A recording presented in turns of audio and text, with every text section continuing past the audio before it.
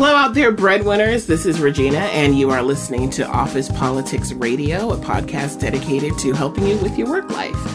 You can get in touch with me and find out more about me and my show at officepoliticsradio.com. You can also follow the links to my Facebook, Twitter, Instagram, and LinkedIn pages, or you can email me directly at regina@officepoliticsradio.com. Jeremy Weiss here.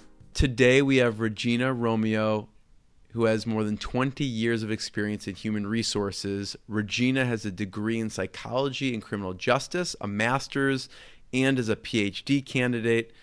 She has been an expert witness for the past 9 years in cases all over the country. She is host of OfficePoliticsRadio.com. Her philosophy is, this is HR, not an ER, although sometimes you cannot tell the difference because she's dealt with everything from bomb threats to workplace violence to people using a conference room as a bedroom. And this episode is brought to you by ReginaRomeoConsulting.com. If you're an HR professional and want to learn more about how to get started as an expert witness, contact Regina. She can give you the first few steps to help get your business off the ground. If you're already advanced, she can give you steps to get to the next level. And today we're going to talk about crazy termination stories. And Regina, you have a breadth of experience, and we're going to start off talking about stealing and how you handle people stealing. And you had a coworker, and Yes. there was a supervisor over some part-time workers. What happened? Well, this person was a supervisor over some part-time workers. So we had 3 shifts, and as a student worker, you're not there 40 hours a week or really some predictable amount of time. So what he did was he convinced them, or just basically instructed them all, to give him their password. I said that wrong. To give him their passwords. Yeah, that's right. And so he could have it, in case I need to get into an account that you worked on and you're not here. And that way, the work can get done if it's one of the days that you go to school and you're not coming into the office. And this was, back before we had the, 12, 15 layers of dual authentication and all the other stuff that we have these days. So obviously, they followed instructions and gave him their passwords. But what he was doing was logging on as these different individuals and diverting money from the accounts that we handled to his personal account. Wow. So the system would send him a check versus sending it to the person whose account it was. And it was never like, $10,000 at a time or whatever. If you really want to get away with something, you keep kind of a small, just a whole lot of small transactions going and going. It reminds me of like Office Space, the movie where they're like taking fractions of a penny that turns out to be millions. So because you want to stay as far underneath the radar as you can, because with most fraud detection, there's a threshold, so if it's something that's under X amount of dollars, the system may not even pick up on it. But that's what they tell you. But in reality, if you have a pattern of any type of transaction, that sends up a red flag also. So we're at work, minding our own business, and the office essentially gets swarmed by these FBI agents. Wow. So they come in and they arrest him at work and walk him out in handcuffs. And this guy was like the most, just, you would not even think he was doing anything. He was just the nicest guy, the most professional guy, the most, quiet guy or whatever.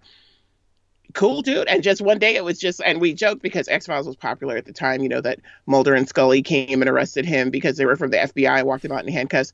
So it turns out that he had actually embezzled a couple $100,000, I believe it was. Wow. And had bought a house, had all this stuff in his house, and was not, shy about the amount of money that he had stolen to live a better lifestyle, and he eventually did get caught, so crime does not pay, but he lost his job and everything like that. So that was kind of my first engagement, I guess I would say, with people stealing something at work, but that was kind of a big one.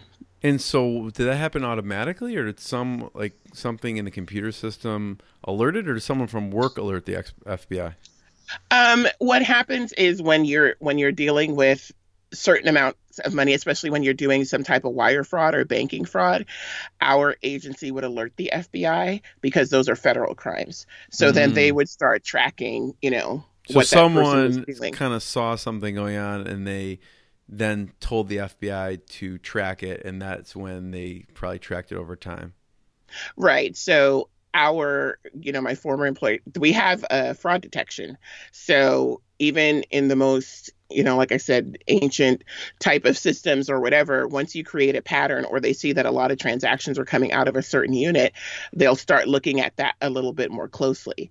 So when they start looking at it, if they recognize a pattern and then they know that this is something that has to be turned over, then they'll call in the FBI and then turn the information over to them for Yeah. prosecution. So right now, with your expertise and years experience, at what point have you found, are you going to have to kind of resort to turning things over to another authority, whether it's police or FBI, or, it's out of your kind of jurisdiction? It really just depends on the nature of the offense. For anything that involves any type of, I've had employees who were stealing people's credit card information Mm-hmm. or, using their credit card information once they've taken it. Like if we're open to the public and we take payments for whatever, there's always somebody who wants to risk everything, and we alert usually the local authorities, for starters. And depending on the amount of money, then it might be something a little more substantial like the FBI. Yeah, if the person's still working there too, right? Hmm. Hmm. Then what's the sequence that's proper for like an HR person? Are they supposed to alert police first and let them handle the situation? Or are they supposed to approach the person and fire them? Or No, how does it work? no. What's the We try to sequence? be as behind the scenes as much as possible Right. because you don't really want to alert the person that you're on to them. So you want them to go on about whatever type of misconduct that they're doing Yeah. and kind of create an audit trail. So if you know that somebody is, let's say, stealing $50 a day, every other day, you want to track that. And so you can show the authorities that, Yeah. they're creating a pattern and not alert them at all at that. So up front, my involvement as an HR person, I don't do anything but gather the information. So we'll contact our local, sometimes employers will have their own audit department, or they'll contact the district attorney if, it's grand theft or something like that. If it's wire fraud, like I mentioned before, we'll contact the Yeah. federal authorities. And it just depends on which, governing agency we contact. But when we're first alerted about it, whether somebody is telling on somebody else or, like I said, a red Yeah. flag goes up from some internal controls, then we just kind of sit back and watch it unfold for a little while, but alert the authorities and they'll kind of give us instruction on what they want us to do next. Yeah. So what have you seen how people track it? So obviously there's a computer way of tracking things. Have you seen other HR people or facilities, do they ever have cameras or install cameras and they're watching it, or is that it's just more typically digital, watching it digitally? Over I would say it's a little bit of both. Yeah. Sometimes, especially if you're working in a front counter, like say you're working at a DMV window, or you're working at doing just any type of administrative payments that people are making. If they're coming in to pay their parking tickets or whatever, or pay any type of bill, you're handling a lot of cash. Yeah. So there's usually a lot of cameras around, first and foremost. And then there are ways to put things in the system. So when I worked at the courthouse, we had another situation where the person in the window where you pay your traffic tickets was kind of working in partnership with the person who was inside the courtroom, telling the person the amount that they had to pay.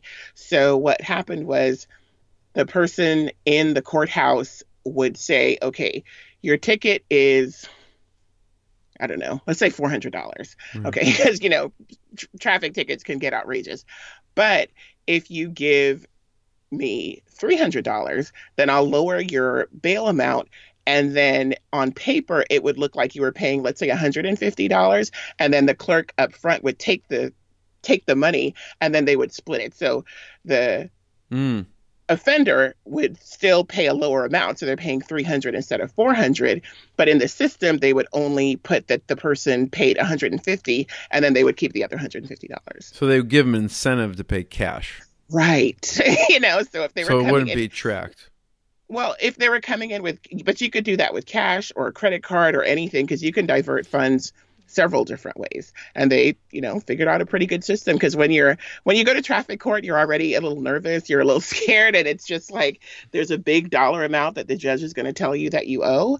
So any type of anything, you're like, well, maybe I will, pay that lower bail amount. And then there were, people working together to just take off with part of the money. How do they catch someone like that? It's probably hard to catch them, I imagine. Well, there's, like I said, so there's some internal controls in the system. And then there's like an expectation, especially if they're working in the same department, and all of the bail amounts for, that day, that week, that month are all lowered, because you can go and ask the judge to lower your amount that you have to pay, but they're not going to do that for every single ticket. You Right. have to have a compelling story. So, Right. it's criminal behavior. So people think that they're smarter than the controls that are out there to catch them, and most of the time they're not. Yes. So Regina, I know this is sort of like one of those TV shows, like we protect the identity of whoever it is, but you don't have to tell the person or the full story, but what are some of the things that you've seen people actually steal? Like you've talked about money, you've talked about, what else have you seen people steal? And you don't have to tell identity or the whole story, but I'm sure you've seen some interesting things that people have actually stolen. Really, just everything. I mean, I had an employee who stole a digital camera, which wasn't even a good camera, like no camera that's worth like losing your job over. Right. I've had other people that have stolen some of like the GPS equipment out of trucks that we had for our employees, that they did who knows what with. Really a little bit of everything. So, beyond just like paper and paper clips or, pens or whatever, when we started having a lot of printers in the office, Yeah. when that became a thing, people would steal computer paper Yeah. and just I walk mean, is out that with like a boxes of- slap on the wrist, or what is it? Well, What do you do for that? in this particular case that I remember, it was just the volume of paper that they had taken. Because, a pack of paper, 500 pages back in the day you're talking about, it's probably less than $10 for one. Yeah. But if you steal it, and then you go and you resell it somewhere, you could resell that for whatever you want it to. Right. So things add up. So some people steal big and some people steal little, but it's kind of all the same thing. So my involvement is usually when somebody is, let's say, mid theft, when they've already kind of established something, they're doing something, they think they're getting away with it, and there's eyes that are on them that they don't know about. And then what's a piece of advice you have for another HR professional when first being alerted to one of these type of stealing situations? Anything like first protocol advice? The best advice I would say is to not speak to anybody except people that you have to speak to about it. Like my first phone call, if I've discovered that somebody is stealing something, I usually would call inside counsel, call our attorney, and then they, he or she and I would talk to the authorities and kind of tell them what's going on, and then brief our, executive level management, our director or whomever about what we suspect is going on. Because when somebody first brings you this story, you have to keep in mind that you're only getting a part of it. Right. Yeah. So it may be, hey, I forgot to tell you that I was actually in cahoots with this person and we had a falling out. So I'm kind of guilty too, because I've had that happen as well, where people kind of turn on each other. So it's easy to point the finger at someone, but in order to really take a case either to a criminal or a civil resolution, or even take it to an authority, or even have enough evidence to terminate someone, you have to do an investigation. So the first part of that is just information gathering, interviewing the witness that came to you. I've gotten other information through anonymous letters sometimes, to just say, hey, this is what's going on. And I don't want to, because the person may not want to be called upon to give a statement or sign a statement. Is or the letter be involved like, in the is it like typed out, or is it like one of those ransom notes where they cut out with magazine the letters? Different fonts and everything. Right. No. What is Usually I've received, it's mostly like just a typed out letter, okay. On just blank paper, in a white envelope that gets slid under my door. That's happened a few times. Okay. And it just tells a story of something untoward that was going on. So not like a ransom or anything, nothing that exciting, but definitely. I've seen too many movies. I just picture that ransom, them cutting out different letters. Right. They're like holding somebody hostage, or holding some information hostage or something like that. No, nothing like that. Just people wanting to disclose that there's some wrongdoing, and, alerting somebody that works in a capacity that can do something about it. Got it. Regina, this has been fantastic. Everyone, you want to check out more episodes, go to officepoliticsradio.com. If you're an HR professional and you want to learn more about how to get started as an expert witness or even advanced, go to reginaromeoconsulting.com. Regina, thanks again. Thanks for having me.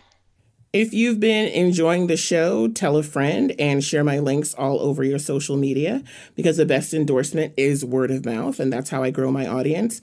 Also, take a moment to go onto iTunes and leave me a rating review so other people that we don't know, that we're not friends with yet, can also find my show. All right, breadwinners, that's it for me for now. Thank you very much for listening in and keeping in touch. I read everything that you submit, and I appreciate all of your feedback and your comments. You can find me online at officepoliticsradio.com. My site has links to all of my social media platforms, as well as my contact information.